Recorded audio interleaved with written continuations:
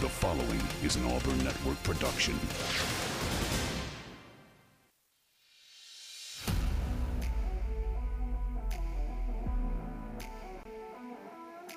You are on the line. Live on ESPN 106.7. Auburn Opelika's sports leader.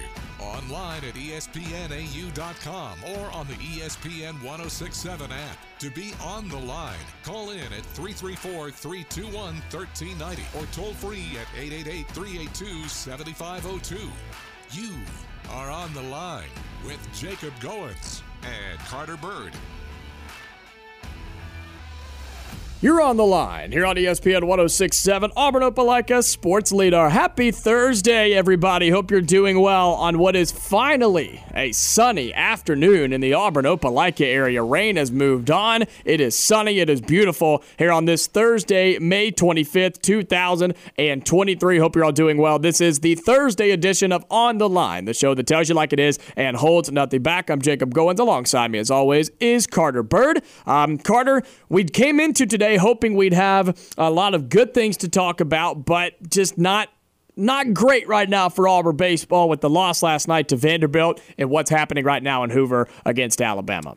Yeah, I mean, last night, that was a frustrating game. It really was because it was, and we'll get into it for sure. that Auburn was an inferior team in that matchup. Because, and I have reason to say that, and we will get into it more. Today, I mean, Auburn's struggling, and I think it's hard not to chalk it up to what on earth, why is the SEC tournament bracket the way that it is? It doesn't have to be this stupid short turnaround for Auburn from finishing a game at 12:30 this morning to playing the supposed to be noon game, which started early. Yeah, I mean, it's bogus. It's so bad, and it's so frustrating that it doesn't have to be this way. And I have thoughts on that, and I mean, Auburn's at such a disadvantage in this game from the turnaround, because look, no matter how you can call in and tell me I'm making excuses, whatever. Sure, I guess, but my point is, for hitters, baseball's an incredibly visual game. Your mind has to be right. Mm-hmm. Your eye, you got to feel good with your eyes. You got to be able to diagnose spin and predict where balls are going to go. And when you've got 4.5 hours of sleep, how are you going to do that? And we'll talk about that. We'll talk about what's happening or what happened last night for Auburn baseball, what's currently happening. Of course, the Tigers lose to Vanderbilt last night. They're currently down 5-1 to Alabama as we are just underway in the bottom of the 5th inning there in Hoover. So we'll update you all show long on what's going on with Auburn. Maybe they can make a comeback and try to make this competitive and try to keep their SEC tournament lives going well. And so we'll see what happens there. We'll update you. We'll talk about what happened last night. We'll talk about what's happening right now and what this means for Auburn, win or lose. And so phone lines are open. We'd love to hear from you and hear what your thoughts are on this Auburn baseball team, the situation they're in right now. The phone lines are open. Give us a call. 334-321-1390. That number again, 334-321-1390. I know a lot of our listeners have things to say. I know they have feelings about all of this. And so we'll talk a lot about this today in this SEC tournament. Some big results yesterday, some big results today, some big games coming up later tonight there in Hoover. So lots of conversation about that. But don't you worry, we didn't forget. Today marks 100 days until Auburn football returns. The countdown is officially on. Once it hits that 100-day mark, man, it's no time from here. You count it down from 100, you get to SEC Media Days, and at that point, football's right around the corner. So we'll talk about that, what gets us excited for college football and for Auburn coming up in 2023, as today officially marks the 100-day mark before Auburn football kicks off in 2023. Later on, coming up in hour number 2, Chris Gordy, host of the Locked On SEC podcast, joins us every single Thursday. He'll talk to us about this SEC baseball tournament, what he's excited excited about as we're 100 days out from college football around the Southeastern Conference. So should be a fantastic show today. Until then, phone lines are open again. Give us a call. We'd love to hear from you. 334-321-1390. And Carter, we'll start with what happened last night for Auburn and Hoover against Vanderbilt. You made a statement, and I agree.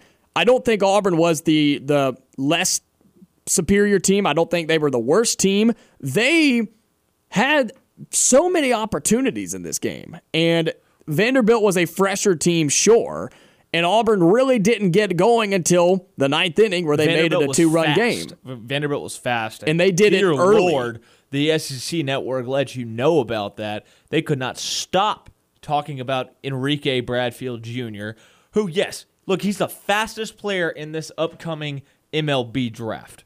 He's going to be probably in the big leagues at some point, like so many Vanderbilt players have been in the Tim Corbin era. But holy cow, the love fest was a little much. But that doesn't change the fact that I've never seen a team get luckier. Vanderbilt hit 2 hard balls all game. That was it.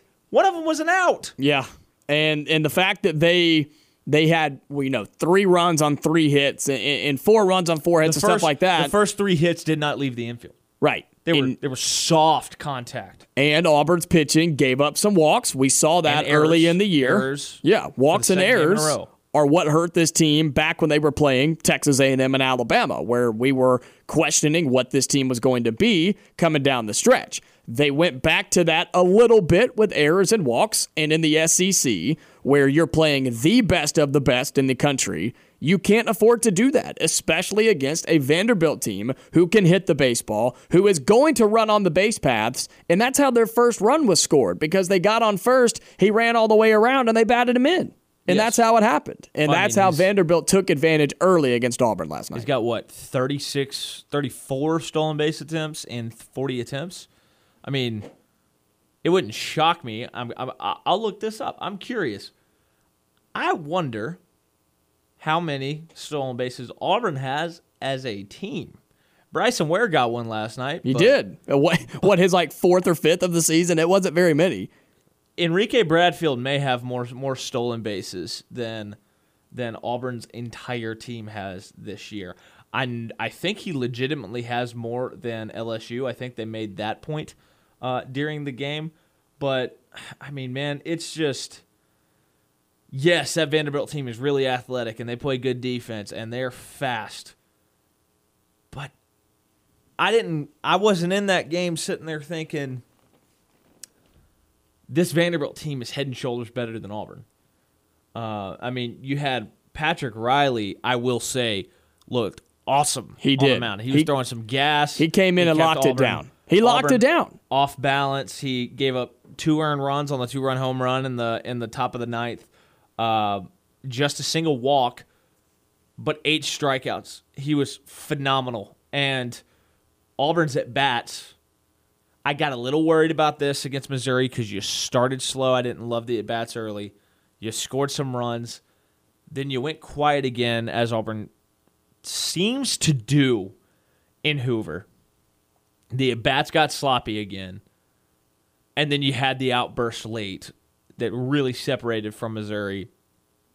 I don't feel like the at-bats last night were very good, especially for the middle part of that game.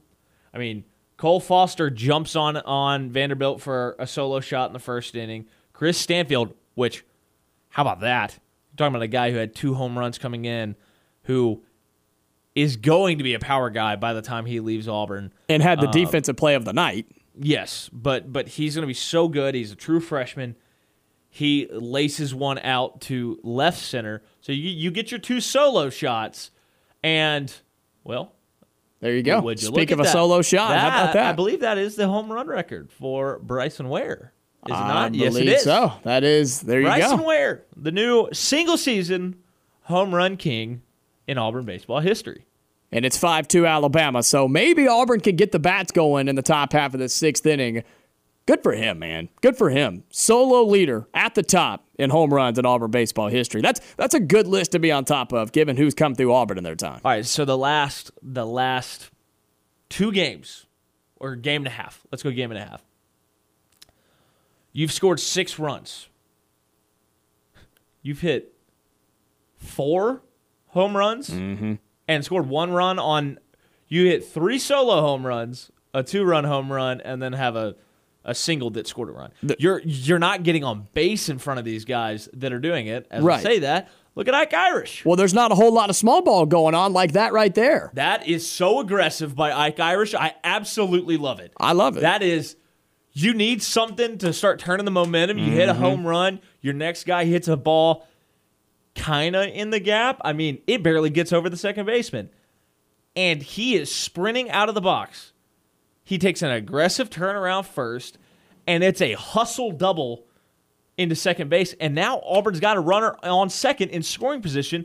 You're a single away from being smack dab in this game. Which is what you have to do, and we haven't seen Auburn do this. You're putting pressure on this guy that was dicing you up through 5 innings. So dicing you up. This is not what happened last night. Well, as you were mentioning, there's been a lot of solo home runs. That's not a strike. That ball is at his neck. And Auburn just isn't really hitting and getting on base and doing things with guys on base. It's a lot of swinging, not even swinging for the fences, but just getting a hold of some balls and not hitting singles and doubles. Can't be aggressive on the base paths. No laying down bunts to move base runners like we saw Vanderbilt do last night. Exactly. You didn't put the ball in play.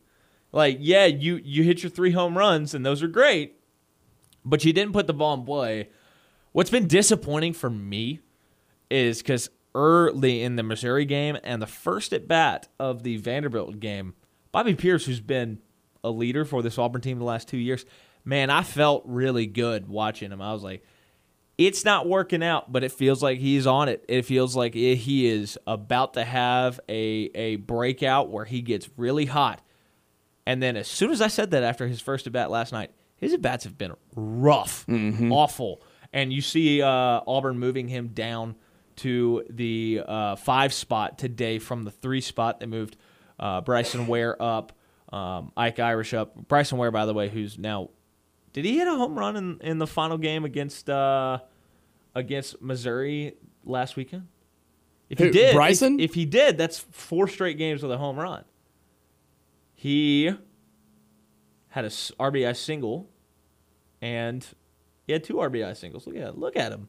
I don't think he homered in that final game, No, did he? Not. Okay. He did not. I was trying to remember. But I don't think he did. He's homered in 3 straight games in Hoover, which in a is really big part. Yeah, which is impressive. And unfortunately for Auburn last night, you had your 9-game winning streak in the SEC snapped. But it was bound to happen. We jokingly talked yesterday about if Auburn made a run and went on a 13-game win streak to go into the NCAA tournament, that would have been ridiculous. Now So he's hit a home run in 5 of the last 6.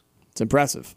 That's impressive. That's what the all-time leader in Auburn home runs should be able to do. And he is doing it. And you're seeing other guys hit home runs as well. Cole Foster, Stanfield, those types of guys who are stepping up and hitting bombs. You need McMurray and Pierce to get going. You really need that. And honestly, because you just had after Ike's double, Bobby just struck out, and Cooper hit a ground ball to the first baseman, moved the runner over. But you got to score Ike here. Because just getting 1 run after those first 2 swings of this inning, that would feel like a gut punch. Because, I mean, if you flip them, it's 2 runs. Right. You're trying to build some momentum and carry that momentum and not just get the 1 solo home run, which, yeah, it's cool. It's a home run. But at the end of the day, you're cutting into a 4-run deficit. That's one way to do it. That's a way to do it. Pass ball by the catcher. Yeah, a pass ball. So there, as we were just talking about, that gives Auburn a chance to be aggressive on the base paths, right? A double for Ike Irish allows you to be aggressive and play a little bit smaller ball and not have to worry about hitting 5 home runs to be in a baseball game. If Auburn comes back and wins this game, everybody needs to go back and put a star next to Ike Irish after the solo home run, hitting a ball that should be a single. It should be a single. It's a single probably 8 out of 10 times, but it's a hustle double for the lefty there. If he's a righty, he's probably out at second base running to that. But I like the aggressiveness. And in a game like this, you have to be. Like I'm saying, put a star by it. Mm-hmm. That is an effort, a hustle play that could loom large as this game progresses. And in a game where it's you're in it, you are single elimination from here on out because you lost last night. And in a game where does this game at the end of the day, does it truly really matter? Probably not. Auburn is hosting a regional. I mean, let's just go ahead and put that on paper. Auburn's hosting a regional, I think. And as of today, D1 baseball had you as the 10 seed. Mm-hmm. And eight of the 16 teams hosting a regional coming into today were SEC squads. And that just shows what the SEC is. But in a game like this for Auburn, that if you lose, it's okay. You should be aggressive, and you should be going for extra bases and trying to get guys home on wild balls and stuff like that. So it's good to see Auburn. Maybe they're waking up a little bit here in the top of the sixth inning as it is a 5-3 lead for Alabama in this elimination game. Auburn drops the one to Vanderbilt last night. We'll give you some more updates from this. We'll see if Auburn can score a little bit more. Carter, I know you have some things to say about the formatting of the SEC tournament and how the team in Auburn's position, not just because it's Auburn, but the team in their position every single year always gets the short end of the stick in Hoover. We'll talk about that when we come back here on the Thursday edition of On the Line. You are on the line on ESPN 1067, online at espnau.com, or on the ESPN 1067 app. All right, back inside the studio here at ESPN 1067. I don't know. That's as Auburn and Alabama battling it out. It is Alabama back to the bats and picking right up where they left off. 5-3 lead for Alabama. They got runners on first and second, single. Nobody out. But all right, that's a moment where I don't think Cooper McMurray had the sense of urgency he needed. Yeah. That's a close play at first. And the nonchalant nature that he did not really stride out from first base to go get it allowed that to be an infield hit. And those can't happen. Yeah, those are plays that you have to make, and you can't happen in a game like this where you have to win to move on. And it did not. And he may not have been able to do more, but there did not seem to be an urgency to really stretch to try to get that out there. Well, Auburn in a tough spot now. They have a pitchers meeting. First and second, nobody out, bottom of the sixth inning. Carter, want to talk just a second about He's out. He is 100% out. They just showed it in slow-mo. He is 100% out. Well, we'll see what the call is. But I know with the whole formatting of the SEC tournament in Hoover, Auburn getting, of course, the late night, the late night draw in Game 1 versus Missouri. If you win, you then get the late night draw in your winner's bracket, Game 2. That was obviously last night versus Vanderbilt. The game didn't get going until a little bit later than scheduled. They played until, 12:30 last night? And so if you lose that game as the 5 seed, if you win and then you lose, you get what Brad Law of the Auburn Sports Network called the toughest turnaround in the SEC tournament. And I think he's right, where you play the second game of day 3 that starts anywhere between 12 and 1 o'clock. And today it started early. And I'm going to be honest with you. This is so dumb because it does not have to happen this way. You have a morning session and an afternoon session every day. And to this point, all the morning games have been the top half of the bracket. The bottom half of the bracket plays in the afternoon. The losers, I get playing the loser bracket game first. Yes. Top half of the bracket, that's the game that played earlier today where South Carolina looked horrific and A&M beat them to eliminate them from Hoover. Yeah, they did. A&M is quietly charging up the I guess the bracketology, I guess is what you would call it for baseball. But you don't have to play this loser's game second. You don't have to. You can play the winner's game in the top half of the bracket second. And it does not change the scheduling at all for the weekend because you're not playing 5 games today. You're playing 4, like you have the previous 2 days. Play the winner's bracket game for the top half second. They've got plenty of time to rest. That makes sense. But doing what we do here with this is stupid. And it makes no sense because it's a quick turnaround for Alabama. And Auburn played an entire game after their game. Mm-hmm. Auburn finished the game at, 12:30, 12:40 last night? Literally. Which means they probably went to bed at the earliest 2:15. And that's if you lay your head down on the pillow and go right to sleep. And then yesterday, they got up at 10 after finishing their game around midnight, like 12:05. For this game, I'm assuming you're up at the earliest 8, or at the latest 8. Yeah.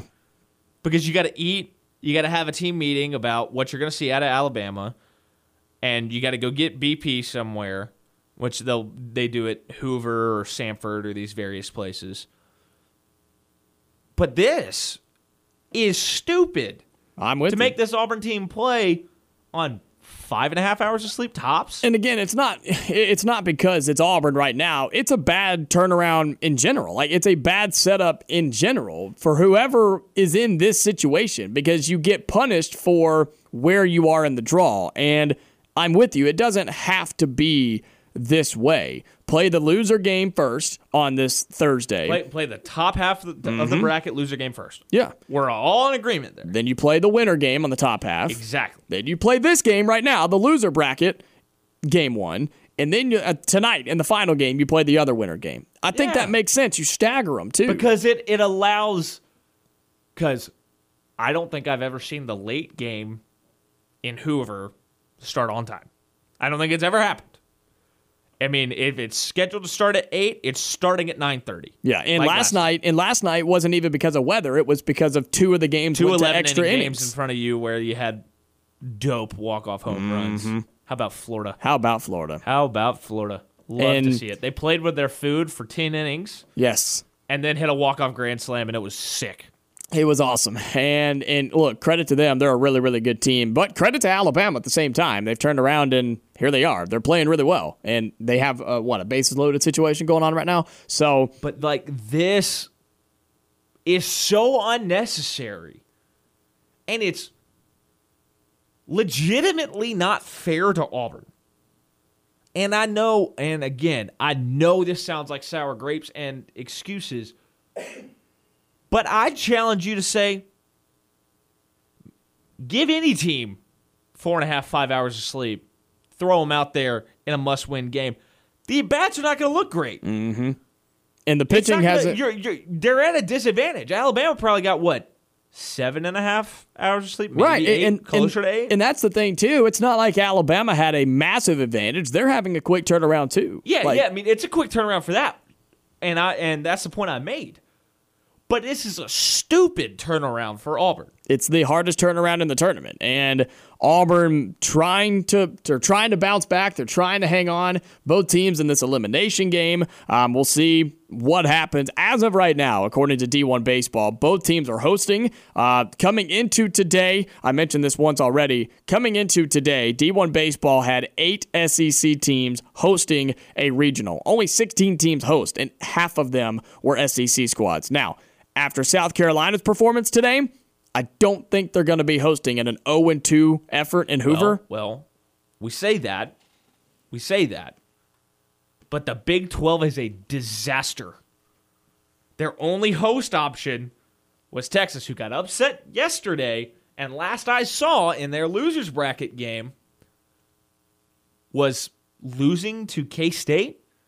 And if they lose that, the Big 12, which generally is the second best conference in baseball? Second, third, depending on how up the ACC is that year.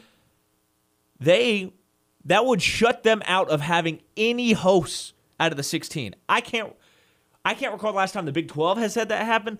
That has not happened since the 2016 season with the Pac-12, where a major conference, top 4 RPI conference, had 0 hosts.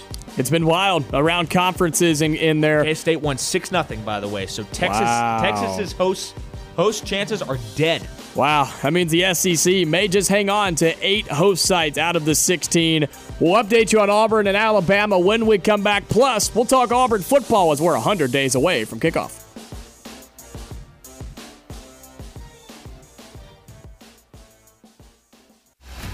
You are on the line with Jacob Goins and Carter Byrd on ESPN 106.7, Auburn Opelika's sports leader. All right, halfway through hour number 1 here on the Thursday edition of On the Line. Update from Hoover before we talk a little college football. Alabama squeaks one by. They get a sack fly to the right field, so they have runners on the corners. It's 6-3 Alabama, one away, bottom of the 6th. So, we'll update you as the game goes on here. And one, I guess, final point about this, because it's so evident that Auburn's dragging a bit out there. They are tired. I mean, how are you going to legitimately put Auburn at a disadvantage for getting red hot and running all the way to the 5 seed? I would have rather Auburn lose a game or 2 more if we're talking just about success in Hoover, not the whole host conversation, because that's different. I would have rather had Auburn be the 9 seed or the 8 seed like Alabama, because then you don't have to deal with this garbage. Mm-hmm. Yeah, it's tough. It is. And look, it's easy for us to sit here and say it because it's Auburn, yes. But at the same time, if you just look at the history of the SEC tournament with a team at the 5 spot, it's a tough spot to beat because you win and then you lose, and then you're put in a tough spot like we're seeing in this game right now. Auburn trailing Alabama 7-3 now, and so trying to stay alive in this 6th inning. Let's get to the phone lines though for the first time today. 334-321-1390. Inspector, you're on the line. Welcome in. Hey guys, I agree with everything you just said. What is Auburn's chances of winning the tournament coming into this game? Very low, I would say. But I mean, this is a huge game for Auburn, because if you win, you 100% unequivocally, without a doubt, lock up a host spot. And Auburn's dragging out here right now. They've given up 13 hits in. I thought that was a given. Well, you should be, but I mean, it's your RPI becomes a conversation because you're right around that kind of 14 to 17 range coming into this game. And I mean, the committee, I guess, could figure out a way to justify knocking you out. But I mean, I think Auburn is going to host. I think that is, you locked it in with the Missouri win, but losing two consecutive games does not help the RPI no matter what. Well, you got to look at the circumstances too. Everybody, even the people that pick have to look at what Auburn and Alabama's gone through with the weather and stuff. Mm-hmm. If I was coach, if I was Thompson, I would look at it going into this game. I'm not putting my best pitchers out there. If we win the game, we win the game with our inexperienced pitchers and giving them work on top of that. I just don't see us going any further in the tournament, and it's only going to wear our team out going into. Yeah, which is an understandable argument, and look, that's sort of what I was saying. Does this game against Alabama really, really, really mean anything? No. Yes, if you win, you would, like Carter said, you would no doubt about it 100% host. But at the same time, if you lose, does it hurt you? I don't think at the end of the day that it'll hurt you all that much. And so I understand your argument. I do, Spectre. Yeah. What would hurt you worse, going into the series, not the World Series, but the college playoffs? The regionals? The regionals, yeah, regionals. That's the word I was looking for. Going into the regionals with a worn-out team with pitchers that are just worn out. Mm-hmm. Yeah. So, yeah. I mean, it's we haven't had a good pitching staff all year until recently they came alive, but that could change overnight. Yeah, I mean, you obviously don't want to have guys get injured, and I think Yep. In a best case scenario, I think Auburn only had about enough pitching to last 4 games in Hoover, and you're seeing them kind of sputter here through 3. I think that it was the sand in the hourglass was going to run out if Auburn were to win this game. I think Game 4 would be ugly because I don't know who'd throw. I don't know who'd be on the mound, and that's part of the reason because of the injuries that you've had this year. And I mean, Tommy Vale threw a bunch of pitches. Chase Ossip threw a bunch of pitches. Heck, John Armstrong threw more pitches than I thought he should have last night. Yeah, this way you're going to be well rested going into the regionals. Which is fair, yeah. Exactly. But that's the way I look at it, and I agree with what you were saying earlier.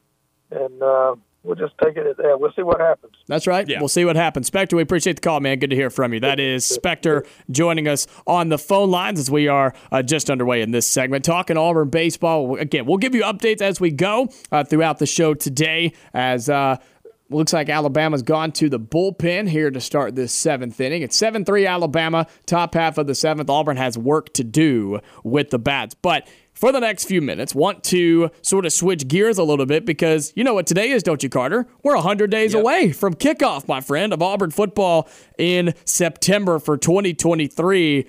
And, man, I just don't think it can get here soon enough. I know Auburn fans are excited. I know we're excited, man. What a refreshing time it is to talk about Auburn football and actually be excited about the 2023 season.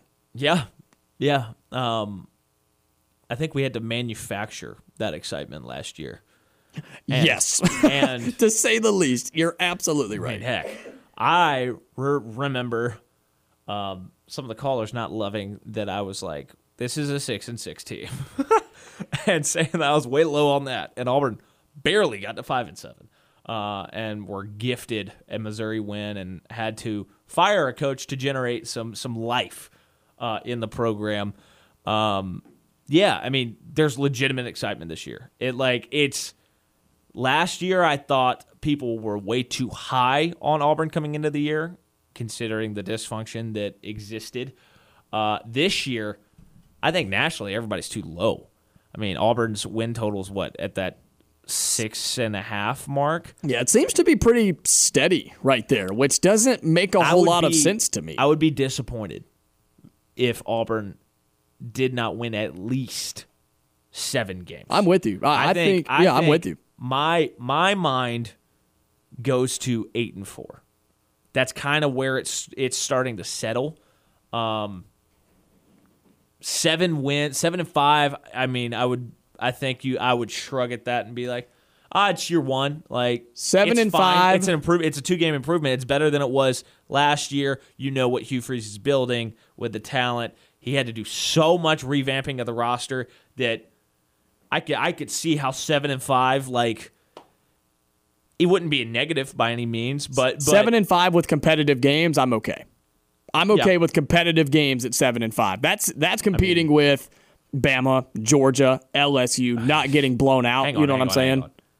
Competing with Bama and LSU is a different thing right now than competing with Georgia. And I don't expect Auburn to be that close in the Georgia game. But I think with the atmosphere in Jordan-Hare Stadium, with what you have shown the last 2 years against LSU, I think you can compete with LSU, even though it is on the road.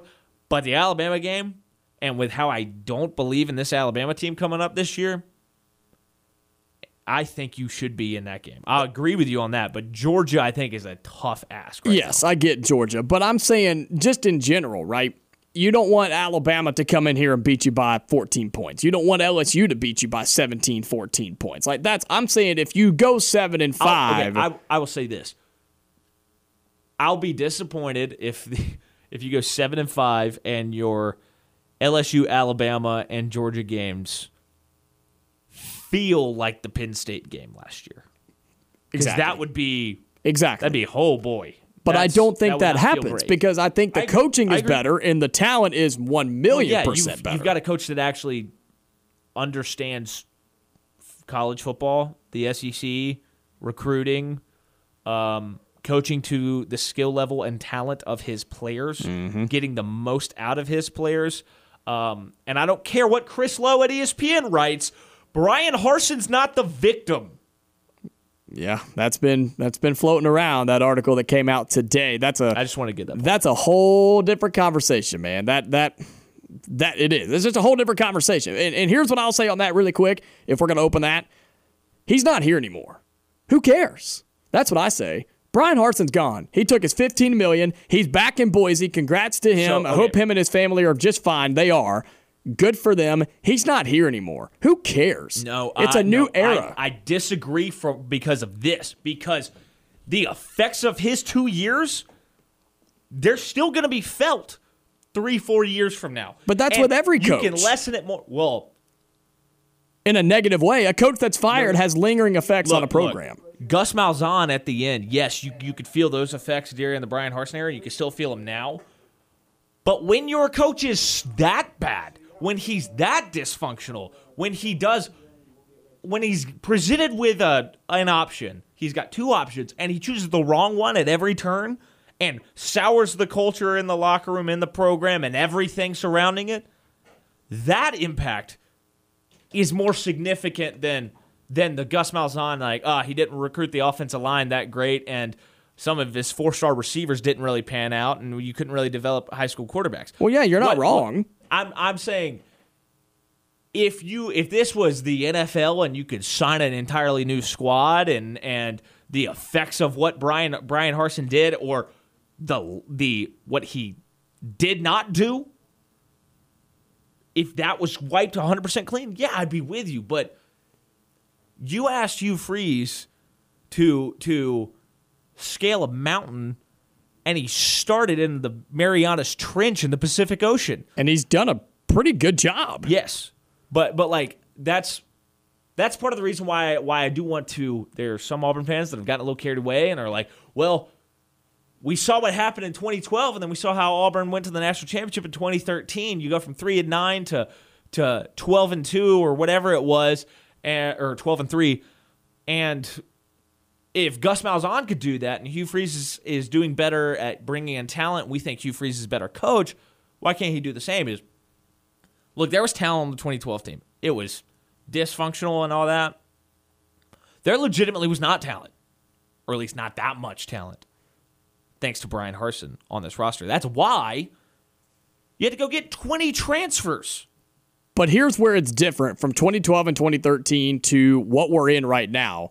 You're right. You're absolutely right that Brian Harsin did some really bad things here, did some just not good things. He just didn't do the things that were needed to be successful. Positive. Correct. And did very negative things. It would be totally different if it were Hugh Freeze or whoever the coach that Auburn hired in this offseason. If he had come in and he couldn't recruit and he couldn't get guys in the portal and he didn't have a football facility and wasn't as successful as he has been already, because he's knocked it out of the park, man. He has blown everybody's expectations out of the water.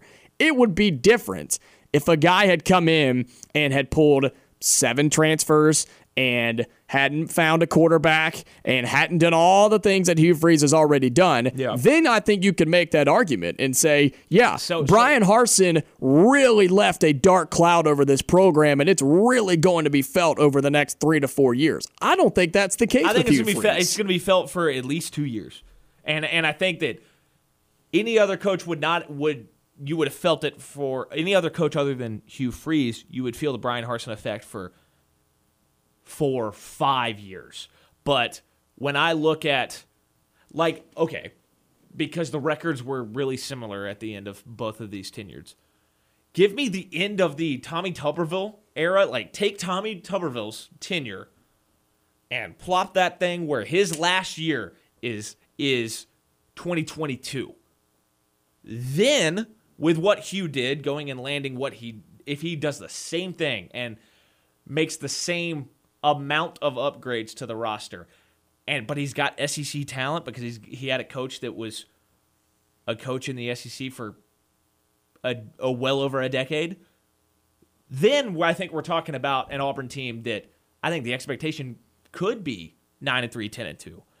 But I think we are not. We will You may not see them in the first 3 games. You may not feel them right now. But when you get into the heart of SEC play, there will be moments where you look at what the product is on the field for Auburn and you look at the results on the field and you say, man, that is Brian Harsin. That has Brian Harsin's fingerprints on it. And Hugh Freeze can only do so much to cover that up. And that's why, and it's because of the arrogance and the way that he has played victim about his time at Auburn and all of that and the lack of effort that have never seen on the scale that I saw with Brian Harsin.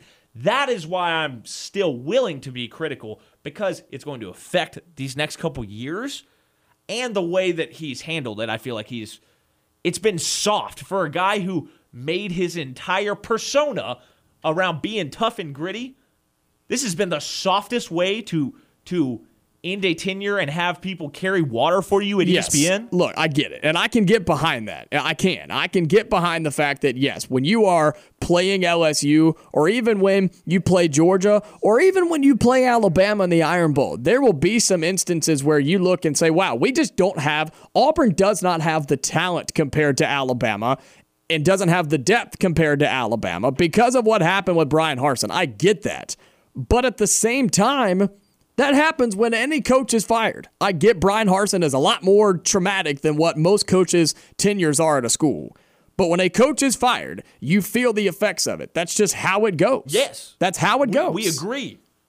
But I legitimately don't think we have seen somebody in such a short span affect a team, affect a roster in a negative way as Brian Harsin did.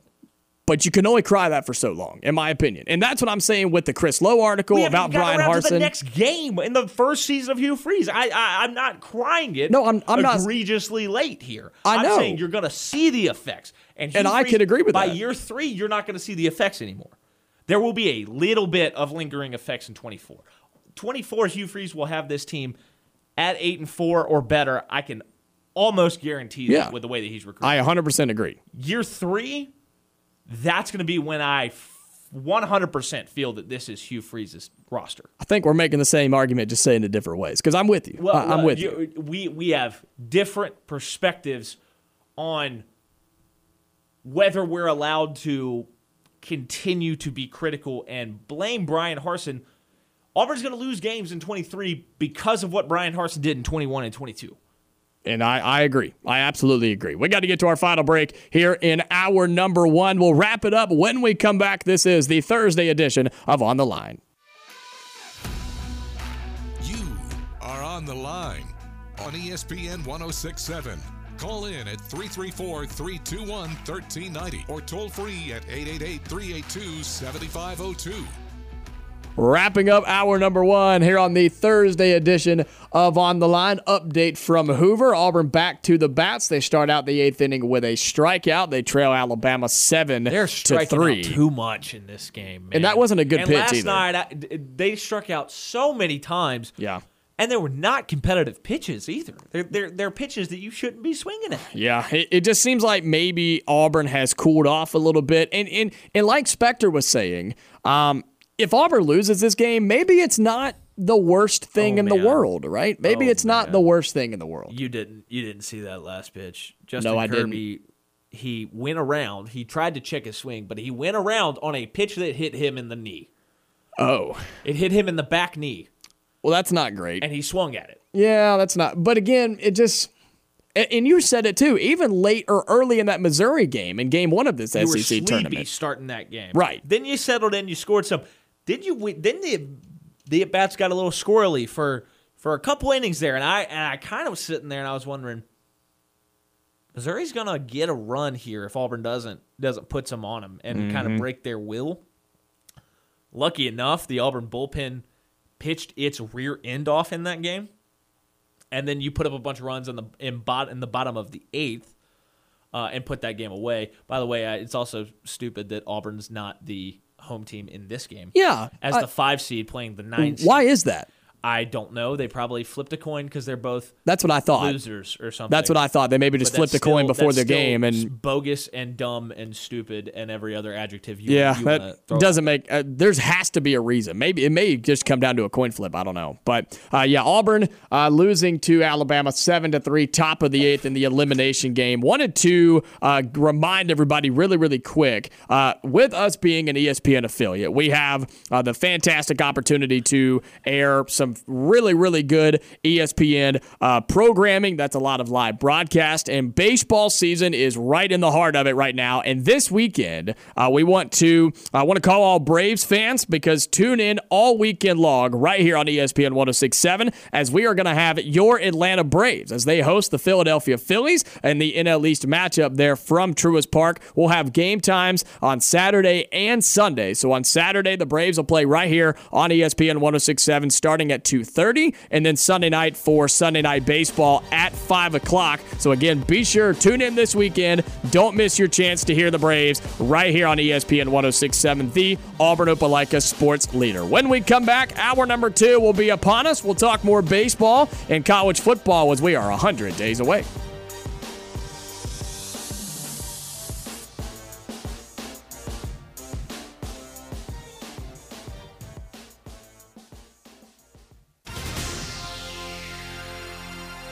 The following is an Auburn Network production.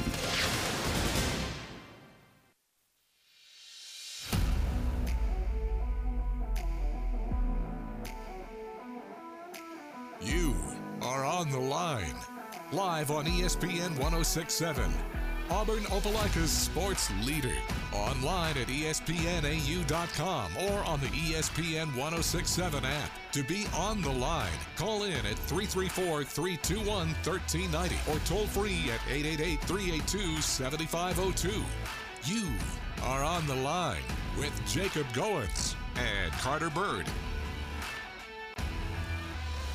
You're on the line here on ESPN 106.7, Auburn Opelika sports leader. Happy Thursday, everybody, as we get underway in hour number 2 here on the Thursday edition of On the Line, the show that tells you like it is and holds nothing back. I'm Jacob Goins. Alongside me, as always, is Carter Byrd. If you missed any of hour number 1, lots of baseball talk as Auburn and Alabama battling it out in Hoover right now. Tigers running out of time in the elimination game. We talked a lot about what happened last night for Auburn versus Vanderbilt and gave you updates throughout what's going on in this game right now. Also talked a little football. We'll talk some more of that here in hour number 2 as it is 100 days away from kickoff for Auburn football and most of college football in general. And so, again, hope you're all doing well. If you missed any of hour number 1, be sure to go and catch up with the podcast. You can find it one of 2 ways at ESPNAU.com. Just click on the podcast center. You'll find it right there, commercial free, or just search On the Line wherever you get your podcast. It'll be up right after the show today. But coming up here in hour number 2, we'll give you updates again from Hoover, talk about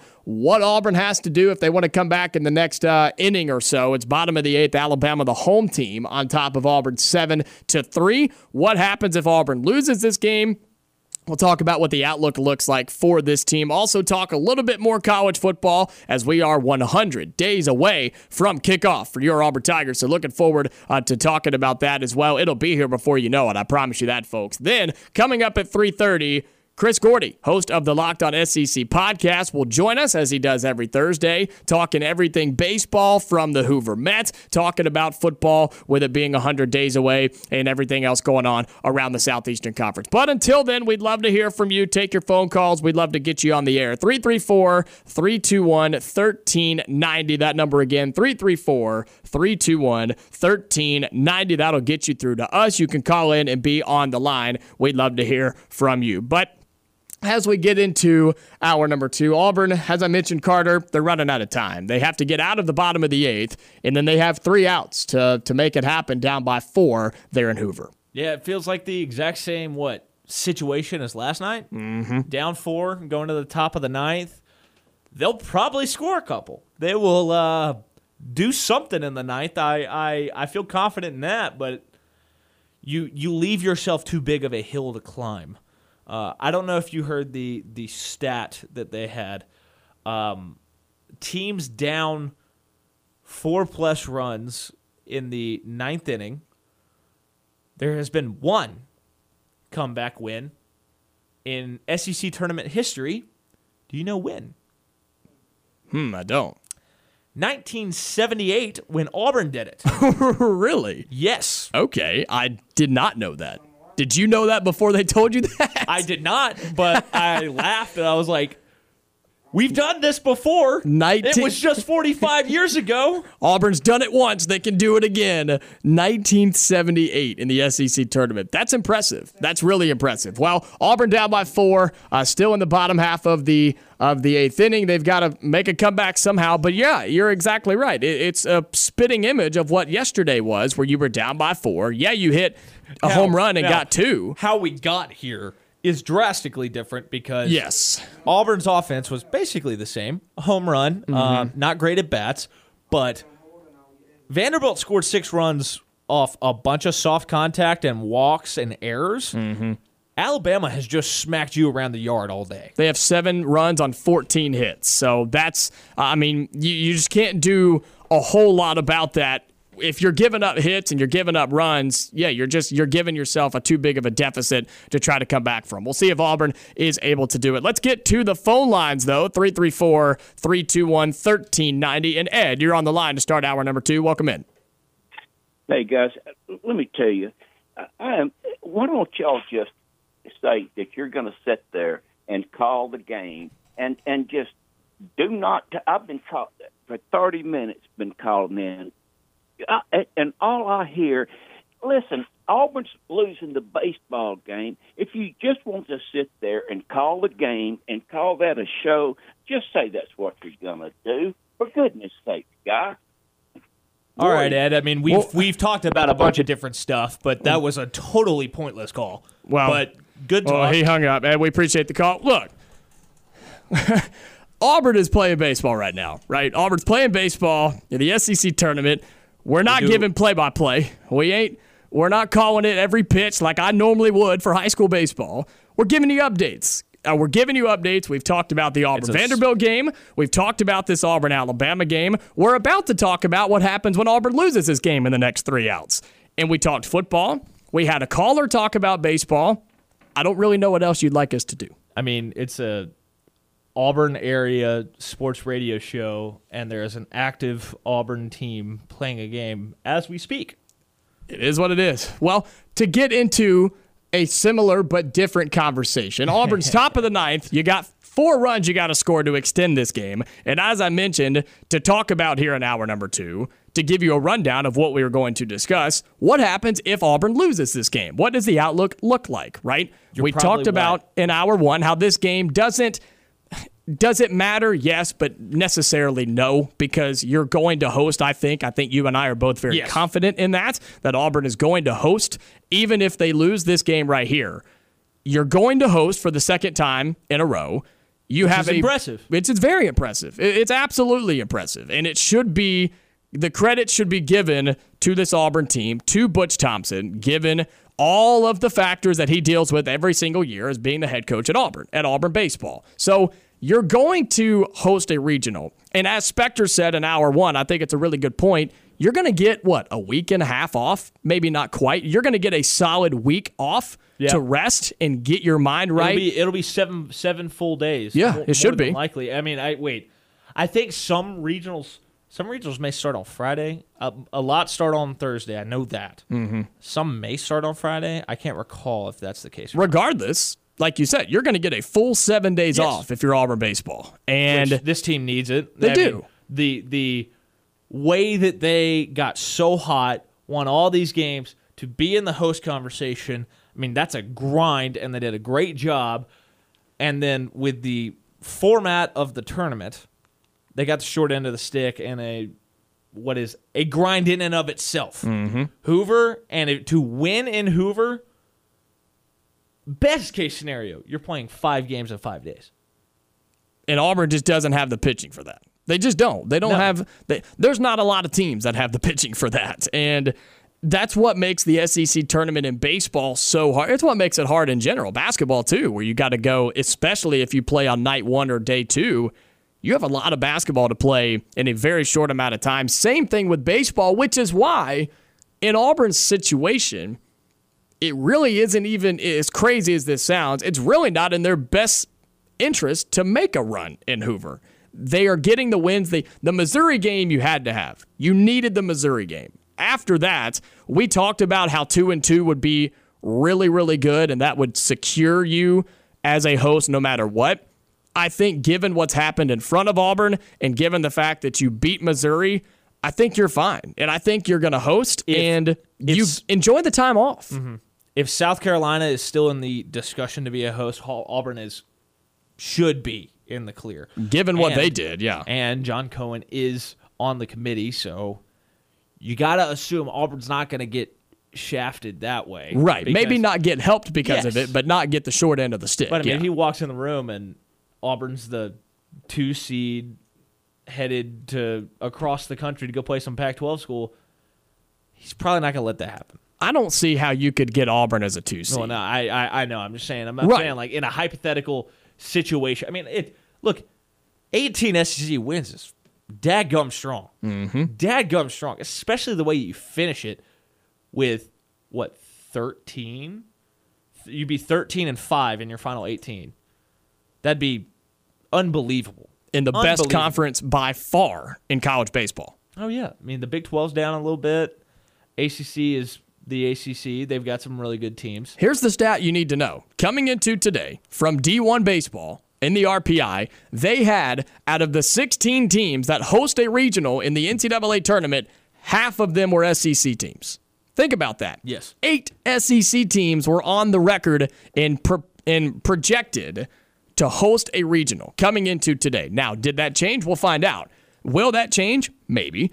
But coming into today, half of the regional sites will be SEC schools. Nobody else gets even close to that in college baseball. All right, so this is interesting. When you look at the RPI, when you look at strength of schedule, so from Auburn at 16 up, the lowest SEC team is Florida at 23. So that's Auburn, Alabama, Vanderbilt, South Carolina, Florida, Arkansas, LSU, Kentucky. Every one of them in terms of strength of schedule is 13 or better. LSU is 13th, besides Florida, who's 23. The highest, with the exception of Clemson, who's got the 5th strength of schedule, outside of that outlier, the next highest strength of schedule is Coastal Carolina at 21. And then it's Wake Forest at 33. Yeah. Like, that should give you the picture of how hard it is to play in the SEC. Like, Auburn's got, this is going to be, if Auburn doesn't score, 3 more runs here, which I missed. Mm-hmm. How did... Well, they got on second, and then we got on second, and then Auburn hit an RBI, so drove him in. That's how I know we aren't doing play-by-play because I did not know how Auburn scored. And they're trying to stay alive. But yes, if Auburn doesn't score and they don't win this game, you're okay. You've got this league where half your teams are in the top 16 in the RPI, and you're over half of the top 13 of the strength of schedule in America. It's ridiculous, man. It's tough. If Auburn loses this game, this would be Auburn's 21st loss. And they're still going to be a top 16, 17 RPI team. As they should. The next 21-loss team, how far down you have to go, is 30 to find UNC. Wow. And Auburn's going to be in the top 17. Yeah, easily. And they should be. They should be. And that's the thing about the SEC tournament, too. In baseball, it's a gauntlet, man. You had to play Missouri. Fine, you were better than them. Then you played a really good Vanderbilt team. If you won that, congratulations. Your prize was Florida. You lost, so congratulations. Your prize is Alabama, who, we've mentioned it before, they're playing really good baseball right now. Yeah, and number 10 in the RPI. It's amazing what they've done since Brad Bohannon got fired. And that's just on this portion of the bracket. You still have LSU and Arkansas up top. And South Carolina got booted. Man, it is tough to watch Auburn. Auburn is pressing at the plate and swinging at balls way out of the zone. Like, which goes back to the Missouri game. Bryson Ware, who's the hottest hitter on Auburn's team, I mean, He's chasing stuff way out the bottom of the zone there. Who, by the way, we haven't mentioned it here in hour number 2. In case you missed it, he hit a home run in this game, and he is now the all-time leading home run hitter in Auburn baseball history. So congratulations to him. Yeah. I mean, that's when you pass Hunter Morris on that list, on a list that has Sonny DeShera, Hunter Morris, Brian Fletcher, Frank Thomas, it's pretty good company there. Yeah, it's a great list to be a top of. And he has continued to be hot. He's hit a home run, I believe, every game of the SEC tournament so far. Yes, he's homered in these 3 straight games. He's homered in 5 of the last 6.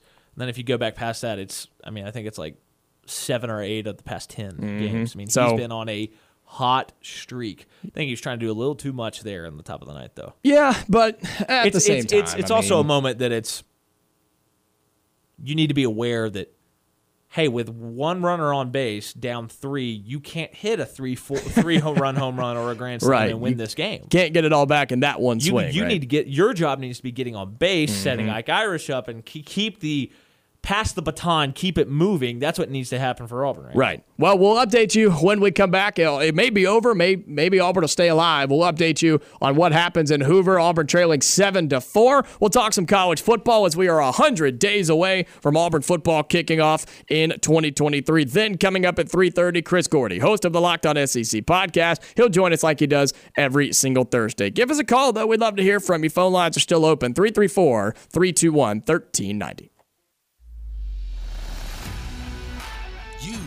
On the Line on ESPN 106.7, online at espnau.com, or on the ESPN 106.7 app. All right, got a few more minutes before we get to Chris Gordy, host of the Locked On SEC podcast. Update on Hoover, really quick. Alabama's gone to the bullpen. Auburn has a chance. They're alive. And you just never know what's going to happen in Hoover with Auburn. And so they've gone to the bullpen. Doesn't look like this guy's throwing a lot, only 8 innings, but decent numbers in a very small sample size of Hunter hoops. So we'll see if Auburn is able to get out of it. If they're going to the bullpen, Auburn's got guys on base. They trail by 3. We'll see. We'll see what happens. Tying run is at the plate. Tying run at the plate. So we'll give you an update. If they get the hit, if they make some noise, we'll let you know. But we're 100 days away from college football and Auburn football kicking off in particular. And we were talking in the first hour about things that get us excited. We didn't quite get down that path. We sort of went another way, but that's how it goes sometimes. So as we get closer and closer to college football, Carter, we're 100 days away from Auburn football and most of the college football kicking off on that Saturday. Of course, though, you'll have some games before that, but 100 days away from that Saturday. What are you excited about? What gets you excited about this upcoming Auburn football season? We've talked about Hugh Freeze and the changes and the fresh mindset that Auburn fans seem to have coming into this year. But for you in particular, what gets you excited about the 2023 season? All right, I guess I've got an Auburn thing, and then I've got a outside of Auburn. Yeah, that sounds good. I'll start with Auburn. The fact that there's hope around this program, there's positive momentum, there's some inertia moving in the right direction for Auburn, where last year you had to create fake versions of that. And I just feel like there is a competent structure in place for Auburn. You've got a really strong coaching staff. You've got more talent in the door. You're better set up for success. Your schedule's as easy as it's been in forever. You just got to capitalize. It's about putting the product on the field and executing the plan. And if you do that, I think that this could be a really positive first year for Auburn. When I look outside of Auburn, the idea of some parity in the SEC West, it's a little more wide open than I feel like it's been in a long time. Like I could talk myself into A&M potentially winning the West or finishing at least second. I don't believe that's going to happen, but I'm saying just off talent, you can always talk yourself into Alabama winning the West. I think LSU is going to win the West, but I could talk myself into Auburn being second in the West behind LSU. Yeah. I can talk myself into that pretty easily. Now, the only one I can't talk myself into is Ole Miss because they're going 4-8. Yeah, Ole Miss and State, man. I'm so excited about how bad the season's about to be for Ole Miss. Yeah, it's going to be not so great. And Mississippi State just seems to be the wild card. I mean, what are they going to be, right? Given what has happened, just a shock to the program and the college football world with the passing of Mike Leach. We'll see. So what gets me excited for Auburn, I'll do that as well, Auburn football, and then outside of Auburn, I'm excited for what I think will be a re-energized Jordan-Hare Stadium, right? I think the fans that are at the game will go, they'll be there, and they'll stay there and have positivity and have confidence going into every single game. And that is what's exciting. And the build-up for us here on this program and this station, that is really exciting for me because last year was tough. It was. Mm-hmm. It was tough to talk about it. It was tough to watch it. It was tough for the fans to take it in. I know it was. I'm excited for that to really, really be a fun time for us and our listeners to engage in what is hopefully a successful football season. It can't go many other ways than up this year compared to last year. In college football in general, I think you could see some parity of what a Final Four could look like in college football. I think it's going to be Georgia. I think it'll be either Ohio State or Michigan. Yes, those are the two knowns. Outside of that, I think there's a lot of possibilities. I think you could see Oregon in there. I think you could see LSU in there. I think Oregon is the third best team in their conference this year. Possibly. I think they're third or fourth. But that feeds into what I'm saying. There's what? So you're saying there could be 3 or 4 possibilities. I think it's Utah or USC out of that conference. And either one of those teams making the playoff, I'm cool with it because it's somebody different, right? Look at the ACC. Who in the world knows what that's going to be? What if Florida State, like you said, is going to come out and be the best team? Florida State is winning the ACC in 2023, and they'll make the playoff. And that's what's exciting. I think there will be different teams in it this year. Besides Georgia, who will just run through everybody, I think the Big Ten goes through Ann Arbor. I think the Big Ten runs through Michigan now. I think you have to say that after the way that they've handled Ohio State the past 2 times they've played. Now, had Michigan played Georgia, I think Georgia ragdolls Michigan in that game.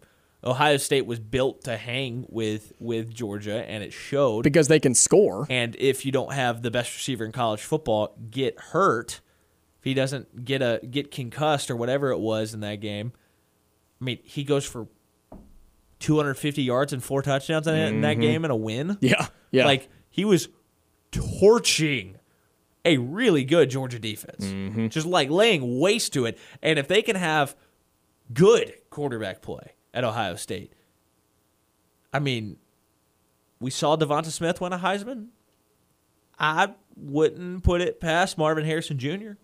Yeah, I'm with you. I really wouldn't. I think he is as good of a receiver at the college level as we've seen in a long time. Which is what makes the Big Ten exciting because you have an actual rivalry again with Ohio State and Michigan because for the last 10 to 15 years, it was the Buckeyes over and over and over and over again. You have Luke Fickell at Wisconsin. Who knows? In year 1, coming from Cincinnati over there. The ACC is just a massive question mark. It could be Clemson. It could be Florida State. It could be North Carolina. It could be NC State. It could be the field. It could be a lot of those different teams. Same thing with the SEC. Who knows what the Big 12 is going to be as they bring in new schools and you have 2 schools on the way out. Who knows what that's going to be. The Pac-12 will be up for grabs once again. So outside of Auburn, that's what gets me excited for this upcoming college football season as we're 100 days away because it's going to be madness, and I can't wait. It's going to be fantastic. I'm going to make a couple bold predictions here. Uh-oh. I think Texas actually wins the Big 12 this year. Actually, I know we say this, we feel like somebody always talks themselves into Texas. I've never been that guy. But I think they actually win the Big 12 this year. So they win the Big 12 and they say peace out, huh? Oh, yeah. I mean, it's not going to be TCU again. They lost too much. And you got to think there's going to be at least a pretty decent drop-off in quarterback play because you don't have Max Duggan, who's an absolute warrior. Yes. I'll make this prediction too.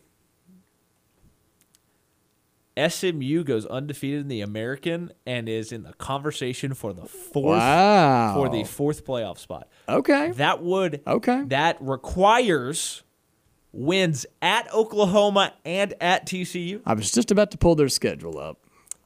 They're going to win both of those games. At Oklahoma and at TCU, huh? Yep. I don't hate the TCU pick. I'll have to see what Oklahoma looks like. I mean, I think most people would say they'd feel more confident about the Oklahoma one than the TCU one right now. I mean, yeah, maybe. Not Oklahoma me. was that bad this past year. They were, yes, but TCU also lost that much. Like, they lost a lot, man. That was a good team, but they lost a lot. But that's a bold. Rhett Lashley's done some work in the portal and in recruiting. I think they're going to be at Oklahoma the week class 2 of the American. Week 2 at Oklahoma. And I love catching them in week 2. And then week 4 at TCU. So you get those 2 games out of the way. And if you win those, your toughest game after that. I don't know who's going to beat you in the American. Home versus Navy is your toughest game after that for SMU? That ain't a tough game anymore. Who else is it? North Texas? Tulsa? Yeah. I mean, there's nobody on that schedule. It'll be North Texas, I guess. Probably North Texas. All right. Well, that's a prediction then. That's a prediction. Look, we're 100 days away from college football. We're excited. I hope you are as well. Update from Hoover. Auburn has fallen to Alabama. The Crimson Tide get it done. They beat Auburn 7-4. Auburn is out of the SEC tournament after beating Missouri in Game 1, falling to Vanderbilt last night, and then falling to Alabama today. It has been a rough year for Auburn playing Alabama in sports. Yeah. Softball won, and they won 2 out of 3. I think Auburn's been really bad against everybody else.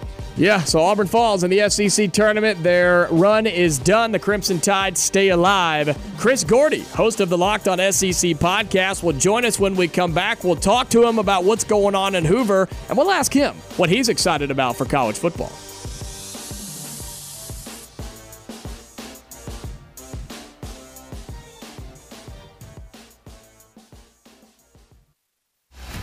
You are on the line with Jacob Goins and Carter Byrd on ESPN 106.7, Auburn Opelika's sports leader.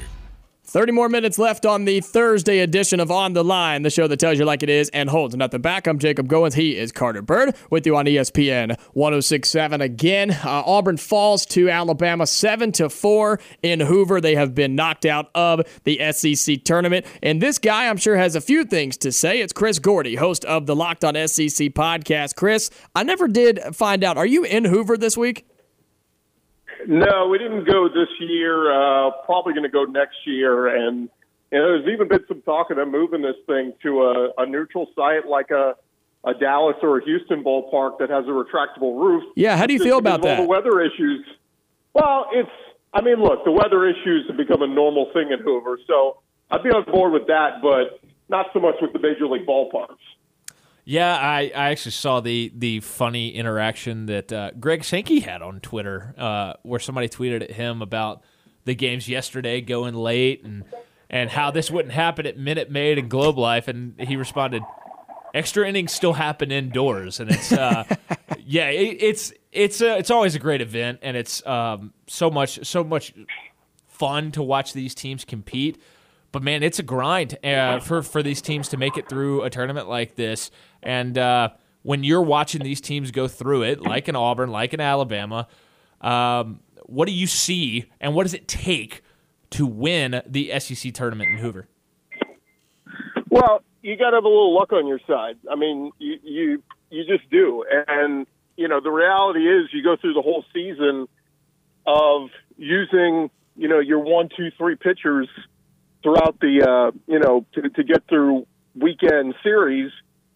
And, you got to have a pretty good midweek starter, too. And the thought is once you get to this point in the season, you feel pretty good about your Tuesday, Wednesday night starter.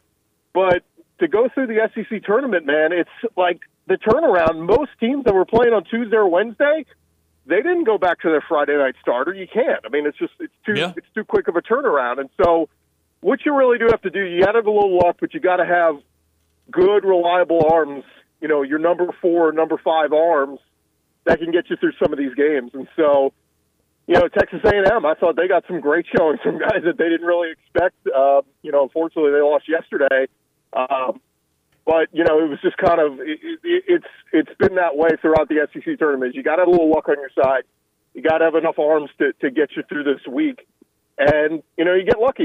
You run up against some of the big teams. You know, you hope the ballpark there plays a little and, you know, hopefully knock some balls out of the ballpark. And you know, we saw some fantastic heroics last night. I mean, from the out,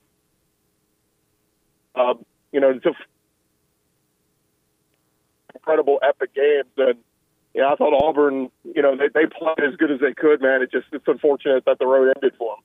Yeah, Chris, you started to dip into my next question. What have you seen from Hoover? Some surprises, surprise teams, surprise performances. And, of course, we just watched Auburn wrap up and get knocked out of the SEC tournament.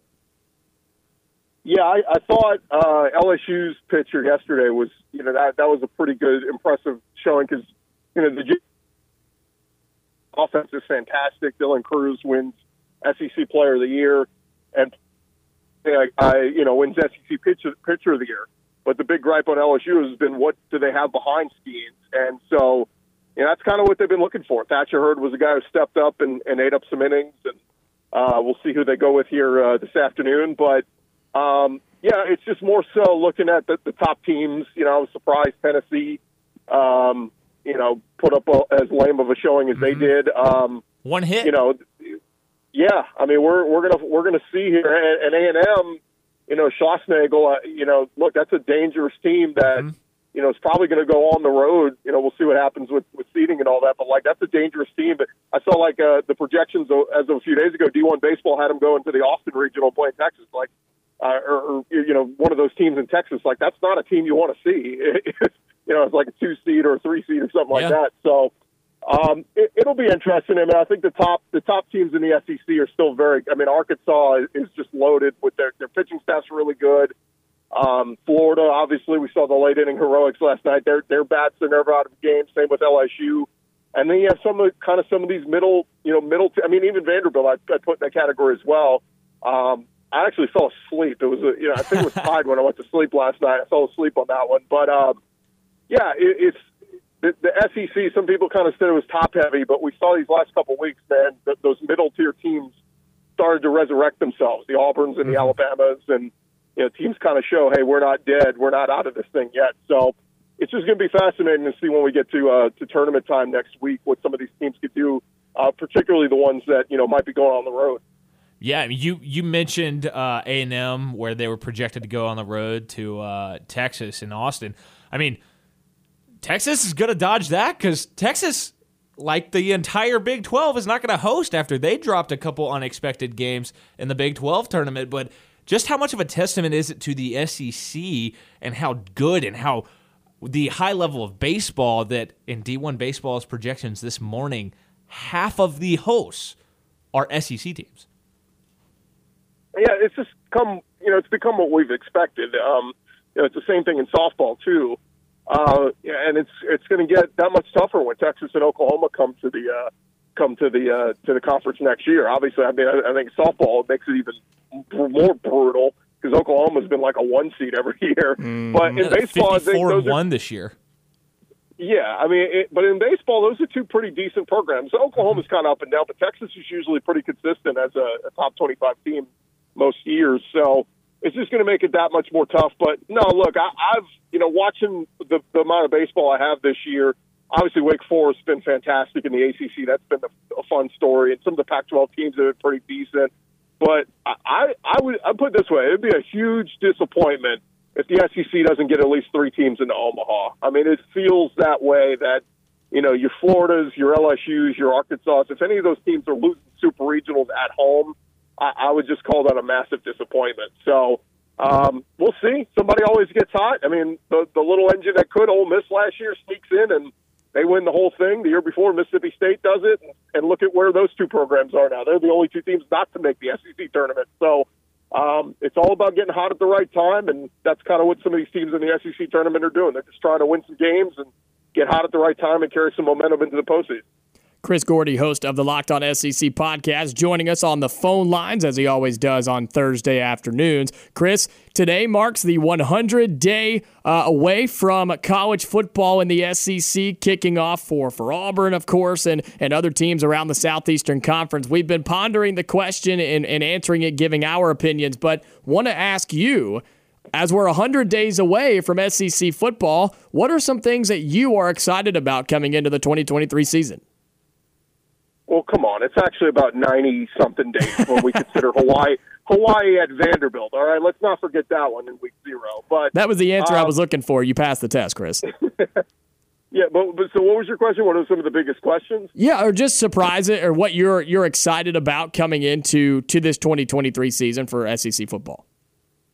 Yeah, I'm excited to see. Like, the thought was we were going to lose Will Levis, Bryce Young, and Anthony Richardson, these, high-level quarterback talents to the draft. And obviously we saw that. And Stetson Bennett, finally 7 years at Georgia, still didn't graduate. It is what it is. But, we lose this crop of great quarterbacks. And we look at the group coming back, and it's actually, like, I wonder if this group could actually be better than what we just saw. And I mean as a collective group, because look, KJ Jefferson's back for another year at Arkansas, but he's got to change an offensive coordinator in Dan Enos. And, look, Kendall Browse was okay, but I think if things click here, Arkansas could have a much more dangerous offense, much more balanced, and maybe KJ Jefferson takes his talents to the next level. Spencer Rattler looked like garbage the first few weeks at South Carolina. On the backstretch of the season, nobody played better than him, in beating Clemson and beating Tennessee and, gave Notre Dame all they could handle in the bowl game. So, if Spencer Rattler plays like that this whole season, he's going to be special. And then, Jaden Daniels, I saw at LSU that he's actually in the Heisman conversation. If he plays well and elevates his game, he's going to have LSU, competing and winning the West again this year. So there's just so many good quarterbacks like that are back. Will Rogers back in Mississippi State. I mean, this is a guy who led the country in passing the last couple of years. And then you got the unknowns. What is Devin Leary, the guy who was so elite at NC State going to Kentucky, what's he going to look like? Joe Milton, we saw a real small sample size, him taking over for Hendon Hooker, but looked pretty good at Tennessee. And then, Peyton Thorne coming to, at Auburn, what is he going to look like? So there's just so many unknowns, but man, if some of these guys hit, if some of these things click and the pieces fall into place, collectively, this could be a better, just 1 to 14 better crop of quarterback play in the SEC than we've had in recent years, and I think that would be saying something. Yeah, I think that's totally fair. And you talked about Arkansas and you talked about South Carolina and some other teams there. Are those your kind of dark horse teams in the West and the East? I mean, as much as anybody could be a dark horse in the East with how much Georgia has just a stranglehold on that division. Yeah, I think a lot of people are still going, Georgia and Alabama as the favorites. I think more people are starting to come off of Alabama a little bit. Saban always gets the benefit of the doubt. Yeah, they got 4 or 5-star talent, but man, it's just been a while since we have felt this kind of uneasy about what the quarterback position is at Alabama. And so, let's just safely assume that those two are the favorites. And LSU's kind of 1B in the West, and Tennessee is kind of, maybe I'll just say 2, not 1B, but 2 in the East. But, outside of those teams, I don't know if many people, like when we go to Nashville in a couple weeks for SEC Media Days, I think those will kind of be most of the picks. Like, I don't know if, are you really going to go out on a limb, unless you're a South Carolina beat writer or something, like, is that the dark horse in the East? South Carolina, Spencer Rattler, Shane Beamer, Nicholas Harbor, this big 5-star recruit that came in that Shane Beamer said they're going to use at wide receiver to start.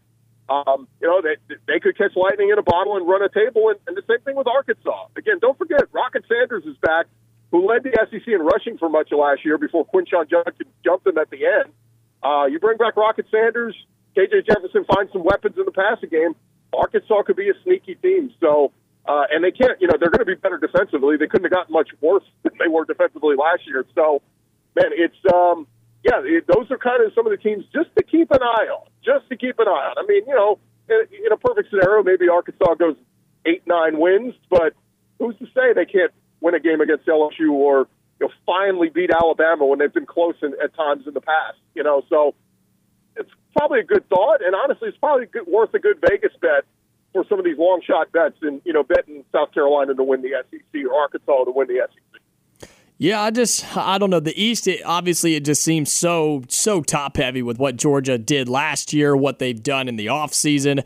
But that's something we've talked about today, Chris, is just how exciting the SEC West is going to be, because we could talk ourselves into 3, 4, 5 different teams who could legitimately win the West. Yeah, I mean, the big unknown is Jimbo and A&M. Like, are they going to get their crap together and actually put all their 4- and 5-star talent in the right spots and win some games? We saw it in the weird COVID year, right? I mean, that was the year we played the full SEC schedule, and I think they went 9-1. I want to say one of those games got canceled due to COVID, but that was the first time we saw, hey, all right, Jimbo can coach in this conference. And then the next year, the quarterback play came crashing back down to earth, and they were back to this, this team that just is underachieving. But man, he understands the pressure he's under. I mean, going out and bringing in Bobby Petrino, this offense better perform better. And again, A&M could be that team that spoils the party for everybody. And we know they've given Alabama fits the last couple of years. Let's say they beat Bama. Let's say they beat LSU like they did last year. I mean, A&M could be one of those sneaky teams as well. So, yeah, the West is going to be a lot of fun. I keep looking at Ole Miss's schedule. We've become accustomed to Elaine's done such a good job there at Ole Miss that we've just kind of been like, oh, man, they're going to be good. I don't know now. Like, I have real questions about that defense and how bad it's going to be. Pete Golding, I think, is a good defensive mind, but he just does not have the pieces in there right now. So if that offense struggles at all in terms of turnovers, whether it's Jackson Dart or Spencer Rattler, and they're throwing a bunch of interceptions, that schedule is tough enough. I mean, we could be talking about a 7-5 or everything goes bad, a 6-6 type season for Ole Miss, and that might be, worse in the SEC West, when we're talking about the pecking order between them and Mississippi State and all the others.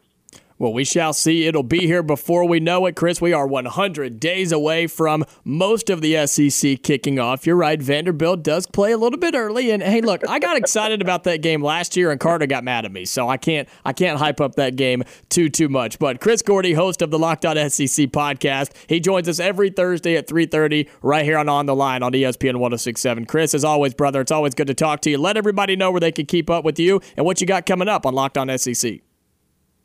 Yeah, just Locked On SEC wherever you get your podcasts. On today's show, I encourage you to go check it out because I had a little rant.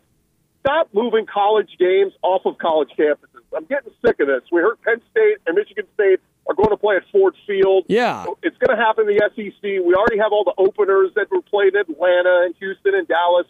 Now the playoff is expanding. We're going to get even more games at neutral sites. Stop taking college games off of college campuses. It's what makes the college game great. It's the pageantry. It's all the environment, tailgating, all that. Nobody wants to go tailgate at Jerry's World, all right? We want them on college campuses. Stop moving them. Let them know, Chris. Let them know. I'm with you, man. I'm with you. Let them know. And look, I'm sure you had a fantastic say and a rant about that on your show. So go check it out, Locked On SEC, wherever you get your podcast. Chris, we'll talk to you next week, man. Enjoyed it. All right, thanks, guys. That is Chris Gordy, host of the Locked On SEC podcast. Again, joins us every Thursday at 3:30 right here on The Line. When we come back, we'll wrap it all up on the other side here on the Thursday edition of On the Line. You are on the line on ESPN 106.7. Call in at 334-321-1390 or toll free at 888-382-7502.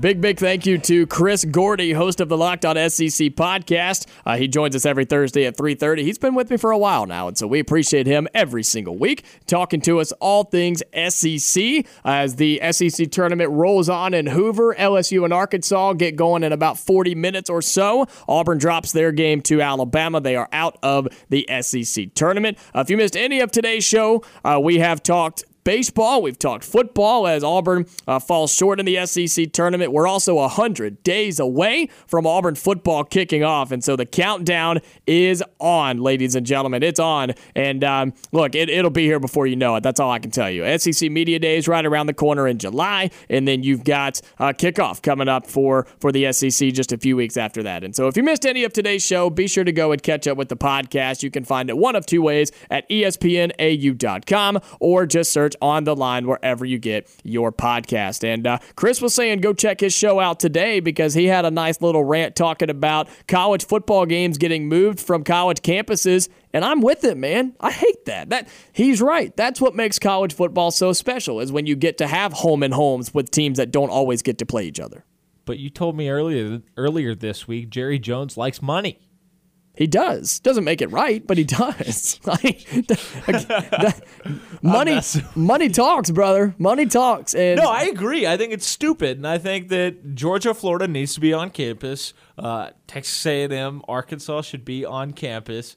I mean, we could do this for all of the games. Well, the one he brought up was the one that was announced this week of Michigan State and Penn State, I believe, being played at Ford Field in Detroit. Like, why? For no reason. Why? So we can all watch a pretty good Penn State team beat a really bad Michigan State team in a 75% filled stadium? In a dome. That's filled 75%? That then has to get... it's something like... I think the Lions play at home that Thursday. The Michigan State-Penn State game is going to be that Friday. And then Michigan State playoffs in the same stadium are Saturday and Sunday. What a disaster that's going to be. Yes. That's maybe a dumb question. Is it turf in there, or is it? Yeah. Okay. It's a dome, brother. They have natural grass in some domes. Maybe not that one. In one dome. And it's also the place where it's the reason why we had horrible footing in the Super Bowl. Mm-hmm. Yeah, out in, what was that, Cali or? Arizona. That's right. The Cardinals Stadium. Yeah, that's right. It was bad in the 2010 National Championship game. Yeah, it Auburn was. had to change their cleats in the middle of the game. Mm-hmm. Well, I'm with Chris. Let's be honest, Under Armour's not exactly known for having great cleats, and we can have that discussion another time. Yeah, we do not have time for that. But go check Chris out, Locked On SEC. We appreciate him joining us as he does every Thursday. If you missed any of our content here today, go and check out our podcast. We post the show right after we go off the air at espnau.com or just search On the Line wherever you get your podcast. Coming up tomorrow as we wrap up the week and get into the weekend, we'll give you the scores from the SEC tournament, talk about who's alive, who goes home, and we'll talk some more football and basketball news for Auburn as we wrap up the week. What's been a very, very busy week in Auburn athletics in general. And so that'll be tomorrow, 2 to 4, right here on ESPN 106.7. Until then, though, have a good night. Stay safe, and we'll be back tomorrow here, 2 to 4, right here on ESPN 106.7. Until then, stay safe. I'll talk to you later.